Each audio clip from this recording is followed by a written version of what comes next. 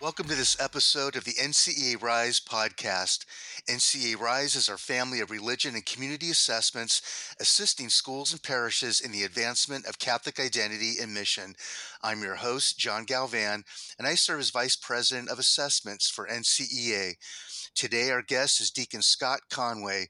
Deacon Scott was ordained in 2011 and has served in four dioceses: Rockville Center, Brooklyn, St. Petersburg, and now in St. Augustine.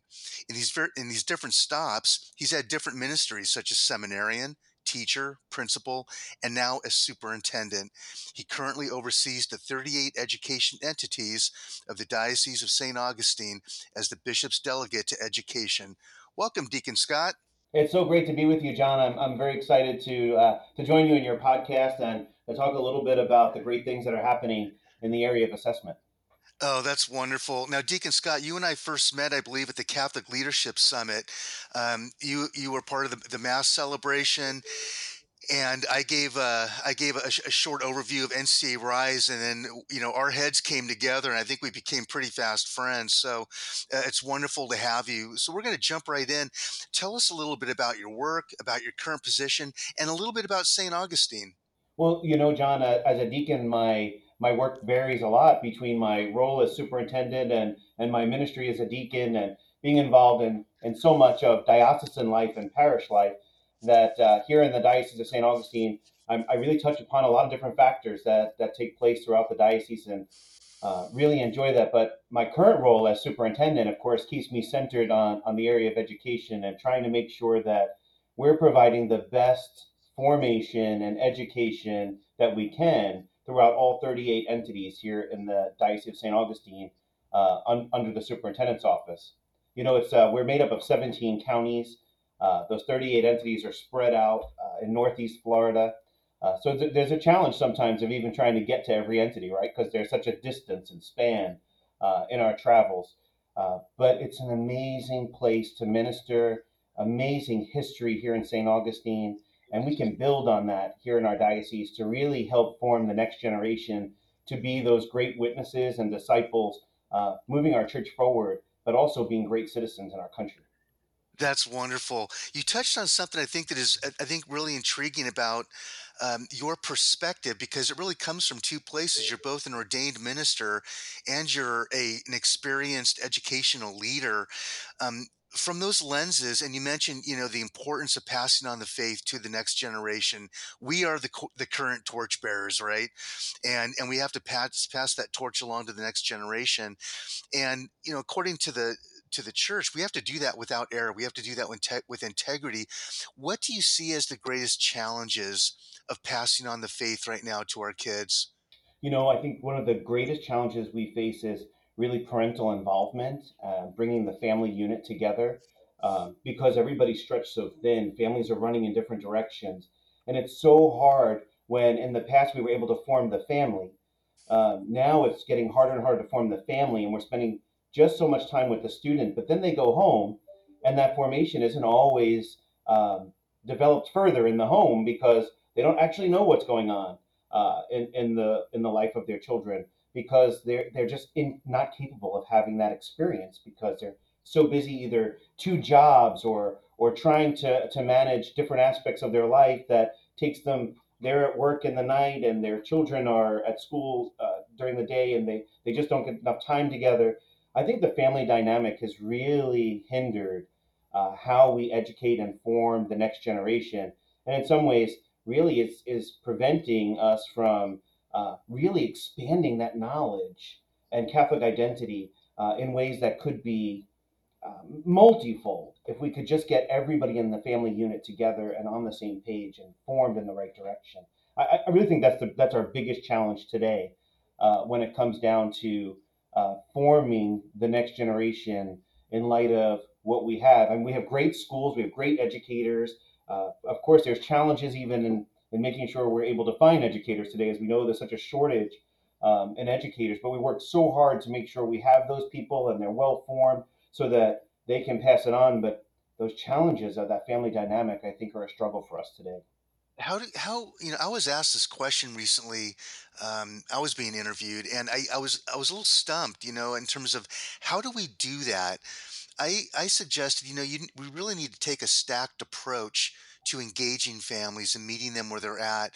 I remember growing up in El Cajon, California. We had our little church, Holy Trinity. There was always something going on, and there was, things going on that would meet us where we were at as teenagers, and we would hang out at the church because that's where our friends were, Hmm. and our parents were involved. My dad and my mom would work the jamboree. The annual jamboree was a big deal. How do we Yeah, engage families deeper? I think one of our biggest challenges right now um, is the accompaniment piece. What are we offering, especially in our parish life, to attract families to be engaged at the parish community? Um, we can do a lot at our schools, but our schools are places of education and formation during the week. But we need something in which they're engaged in the evenings and on the weekends, and they really needs to be more drawn to parish life, not so much at our schools, but in the parishes.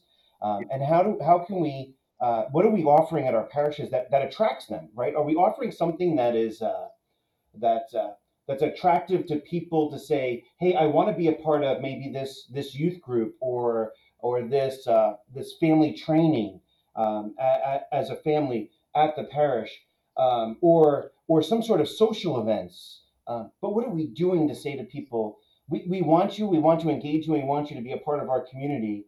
I think that's one of the struggles we're facing right now, as not just as a diocese, but as a nation, is Right. how do we engage them and bring them in a culture in which they're so absorbed by social media, their phones. I'm not even sure sometimes that people talk to each other at home, because everybody's so engaged in this world of electronics that I think sometimes they miss out on what's really important, and that's engaging one another in relationship. And I think if you were to pick anything out of what we work at as Catholics, it's really about relationships, right? It's about building the connections between one another. That would be, I think, the starting point, in order to gather people back to our churches and to really help form them in a true identity as Catholics. Is we need to first work on the grassroots of those relationships with the pastors, with the parish community, with the parish staff, really working collaboratively as one voice, and that's the voice of Jesus. You said a lot there, and I agree with everything that you just offered. You started by talking about accompaniment, and I know I've dug pretty deeply into the research on religious disaffiliation in our country, and it's something that really concerns me. Mm, But one of the keys to untangling that dilemma is accompaniment. Uh, the presence of trusted adults in the lives of our kids to listen and to lean in makes all the difference. And with that, because you work with kids both at the parish level and at the school level, what do you see as the hope in our kids today, based on your experience? I think their hope or their vision is they're looking for truth. But I think sometimes they get stuck in some of the fake news and propaganda that exists, that appears to be the truth. But they're really looking for the truth. And if we could help them understand that the church, in its rich tradition of these centuries, has the truth, and that we could help them better understand where they are in their life and where their life's going, if they could see that the valid truth is right here. We have it. We have it in Scripture. We have it in the teachings of the church. We have what is the truth. And if they could recognize that, I think they would turn more towards the church. But I think the challenge right now is um, that they don't necessarily see the church as the truth. Um, Sometimes I think they might even see the church as an obstacle, but I think it's part of what they're seeing in the world, what they're seeing through social media, through TV. all those different services that are in front of them. Um, I think that that's taking control over what they might think is the truth when it really isn't. But I think the truth is what our children are thirsting for. Yeah, and you said it. The truth is Jesus Christ, and we who have traveled this path for a long time, we know the transformative encounter with Jesus, what that means, and it builds a fire within us, a fire of God's love and joy that you just can't help but spread it, and that's the irony. It grows when you give it away. So I thank you for that. Um, as I was listening to John, you, I I was usually I tell was people, go ahead. sorry, I didn't mean to cut you off. I was just going to say, I often tell people that being Catholics is actually about being joyful, and being joyful is contagious and it spreads. So we need to really become very joyful people about what we believe in because it will spread. Amen. I've been accused of being a joyful person. Angela Dinger from Sadlier Publishing, she teases me. She goes, Where does your joy, like, you're always so joyful?" I go, "Joy is a choice, and it comes from the Lord." Because let's face it, friends, Amen. life is hard. Life is hard, and the sooner we can get over that, the sooner we can get on with living. But what I was going to say is, I was listening to you, Deacon Scott. I recalled a quote from one of the Pew Research studies on disaffiliation. This one was probably about maybe 10 years ago, maybe less. A teenager said, "Life is cooler than God." And that speaks to what I Mm, think you were sharing, that there's a lie being promulgated out there about what's going to bring value and purpose to their lives. But as a young adult, I went down that road, and I ran into a brick wall. And it's no surprise that I did a 180 and ended up right back where I started, and that was within the Catholic Church. But as I used to teach my seniors in religion class, it's easy to believe in a God you've been taught to believe in, but it's easier to love a God that you've discovered yourself, that personal encounter. So thank you for that. Speaking of that, I know, in getting to know you, your life has taken you down some paths that maybe you didn't expect. And tell us about that journey, and who or what made the difference for you. yeah, my journey started off very different than where I am today. That's for sure. Uh, I thought I was going to be a priest and spent almost 10 years in the seminary. And then left at the very end, almost being ordained a priest, and took some time off. And my life, took a different direction. You know how God writes with crooked lines. Next thing you know, I met somebody and ended up getting married. Having kids, and then I became an educator. I was a teacher. I taught ethics, and then from there was asked to lead a school and become a principal. And life just kept taking me in different directions. And I always loved education. I always loved. Even being a student in the world of education back in my days in school, and then basically went to college for 12 years.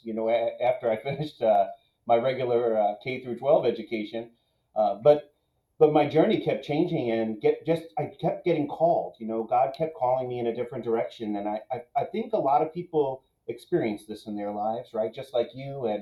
And I was then called to move to Florida, to St. Petersburg. And I had the pleasure of working in St. Petersburg for a number of years in different schools down in St. Pete.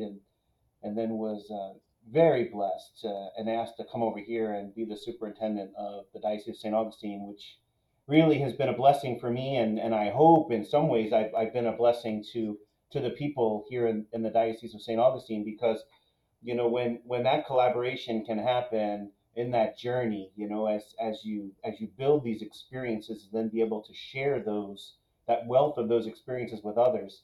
uh, that's really, I think, what the journey is about. I think that's really what God calls us to be, is to be that accompaniment, and to be a uh, really good person to journey with. It helps to have some journey, right? So I know a lot of people, especially young people, they want to think that they know it all and they're ready to go. But as you and I both know, the more experience we have, the more we realize what we don't know.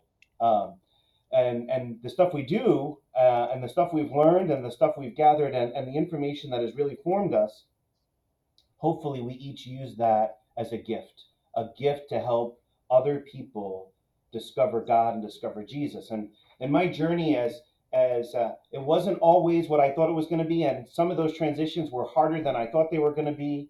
Um, I appreciate every one of them along the way. I appreciate all those years I spent in the seminary. I've had people say to me in the past, "My gosh, you wasted all those years in the seminary." And I say, absolutely not. All those years in the seminary is what formed me to who I am today. Right. My life with my family now, that's forming me today to be the dad, the husband. Um, all these different aspects really have changed the way I look at things, the way I talk to people, and honestly, I think that these journeys and these detours that God gives us really is really to help us, but at sometimes I think it is also we're being called to minister to a different group of people who needs us now, and God and the Holy Spirit has moved us in those directions, really to help that next group.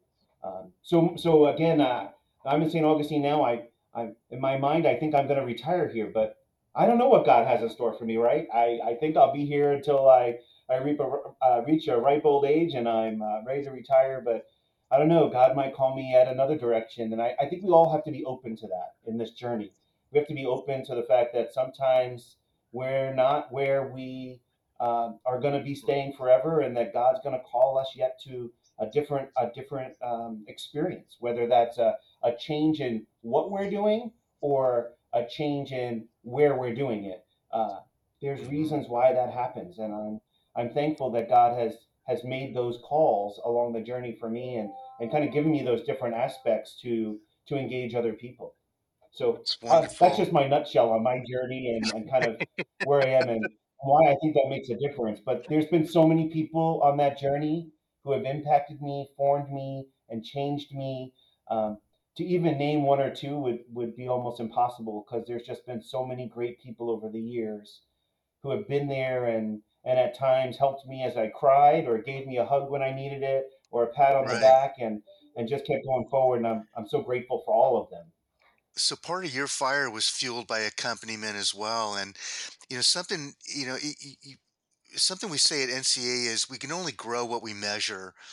And that's a great segue to NCA Rise, Deacon Scott. And maybe from your perspective, why is it important to assess religious knowledge? I used to have maybe like you in your ethics class, my kids would say, "Hey, my faith is personal. You can't give me a grade, Mr. G."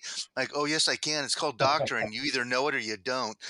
Um, but why is it important to assess religious knowledge as well as what our kids actually think and practice with regard to the faith? And of course, I'm referring to our ACRE assessment, the assessment of Catholic religious education for youth. Why is it important to assess? Yeah, John, I this is such a great topic, because I think for us as educators, right, we always are looking at data because we want data to drive instruction, right?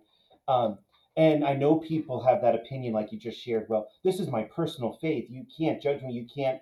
Well, actually, no, no. We can assess. We can use that information, because not only is it good for us to know what students know or don't know, so that we can help them better form themselves for the future, but sometimes it's really helpful for the teacher to know where is my weaknesses, what am I not covering well, what do I need to help these students better understand in the area of accompaniment, in the area of the Eucharist, in the area of sacraments, right? What aspect do we need to further develop?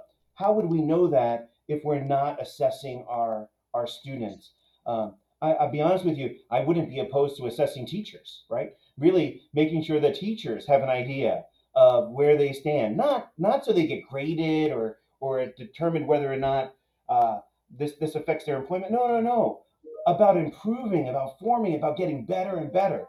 That's what I would say is at the heart of the assessments. It's about improving people informing them to be better Christian witnesses. And they can't do that if they don't know it, right? You can't give what you don't have. So Right. unless we know that they have been formed and they have the knowledge, the understanding, but really at the end of the day, the part about actually the implementation of their faith and the conversion of heart, that metanoia experience, that deep conversion, um, Hmm. we can see that even through our assessments because we can see whether or not students truly understand the Trinity. They understand who God is, right?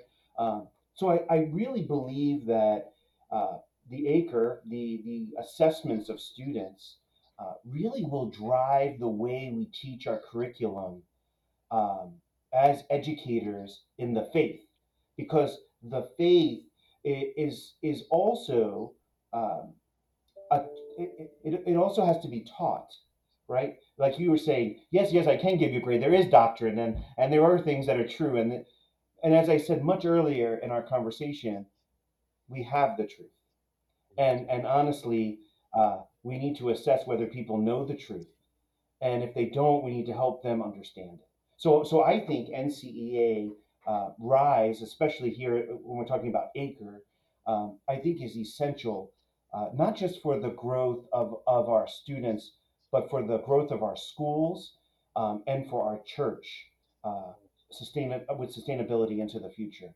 That the Catholic Church will be on a better foundation by assessing where our students stand, what they know, and what they believe. Yeah, I appreciate that.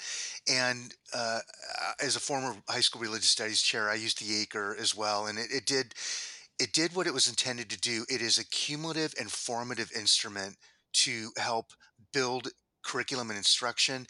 And something that I've learned in my position with NCA is there is an adult equivalent to the ACRE, the IFG, the Information for Growth. Like the ACRE, it follows a strict blueprint in alignment with the four pillars of the Catechism of the Catholic Church, the five tasks of catechesis, and so there's a great correlation if schools and parishes for their religion teachers and catechists are using both the ACRE and the IFG. But I agree with you. Both the part one of the ACRE, the cognitive domain, right? What do our kids know about the faith? Do they know what the Immaculate Conception is? But the affective portion, the part two, it really measures those practices, perceptions, beliefs. What do they really think about the faith? And also other aspects of the climate and culture of the school. You and I have been talking a lot about relationships and community is essential to uh, fortifying and advancing our beautiful mission as Catholic educators. So, well, Deacon Scott, we're going to wrap up here. It's been a quick 20 minutes. I very much appreciate your time, and I hope to see you in this 2023 year.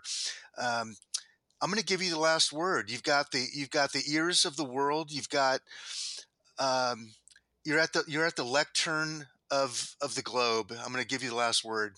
What would you like to say to our listeners? Thank you. I think most important is that we recognize that the accompaniment that we provide to students and families is essential for those families to truly encounter Jesus, because right now, in our day and age, we might be the only Jesus they encounter today, tomorrow, this month, or this year. Because really, by our baptism and the virtues that we've received and the gifts of grace that God's given us, we become the hands and feet of Christ to the world. And hopefully, we can do that well so that our faith can expand throughout the world. So thank you so much for what you're doing, what NCA is doing, and I'm so glad to be a part of this great institution that serves the Catholic schools throughout the country. We may be the only Jesus that our kids meet. I think that is the quote of the episode. So you finished with a grand slam, my friend. Good job, Deacon Scott. Well, we want to thank Deacon Scott Conway, Superintendent of Diocese of St. Augustine, for being our guest. And thank you for listening to this episode of NCA Rise podcast. NCA Rise is our family of religion and community assessments assisting schools and parishes in the advancement of our beautiful Catholic identity and mission. God bless you all for all you do for all those you serve.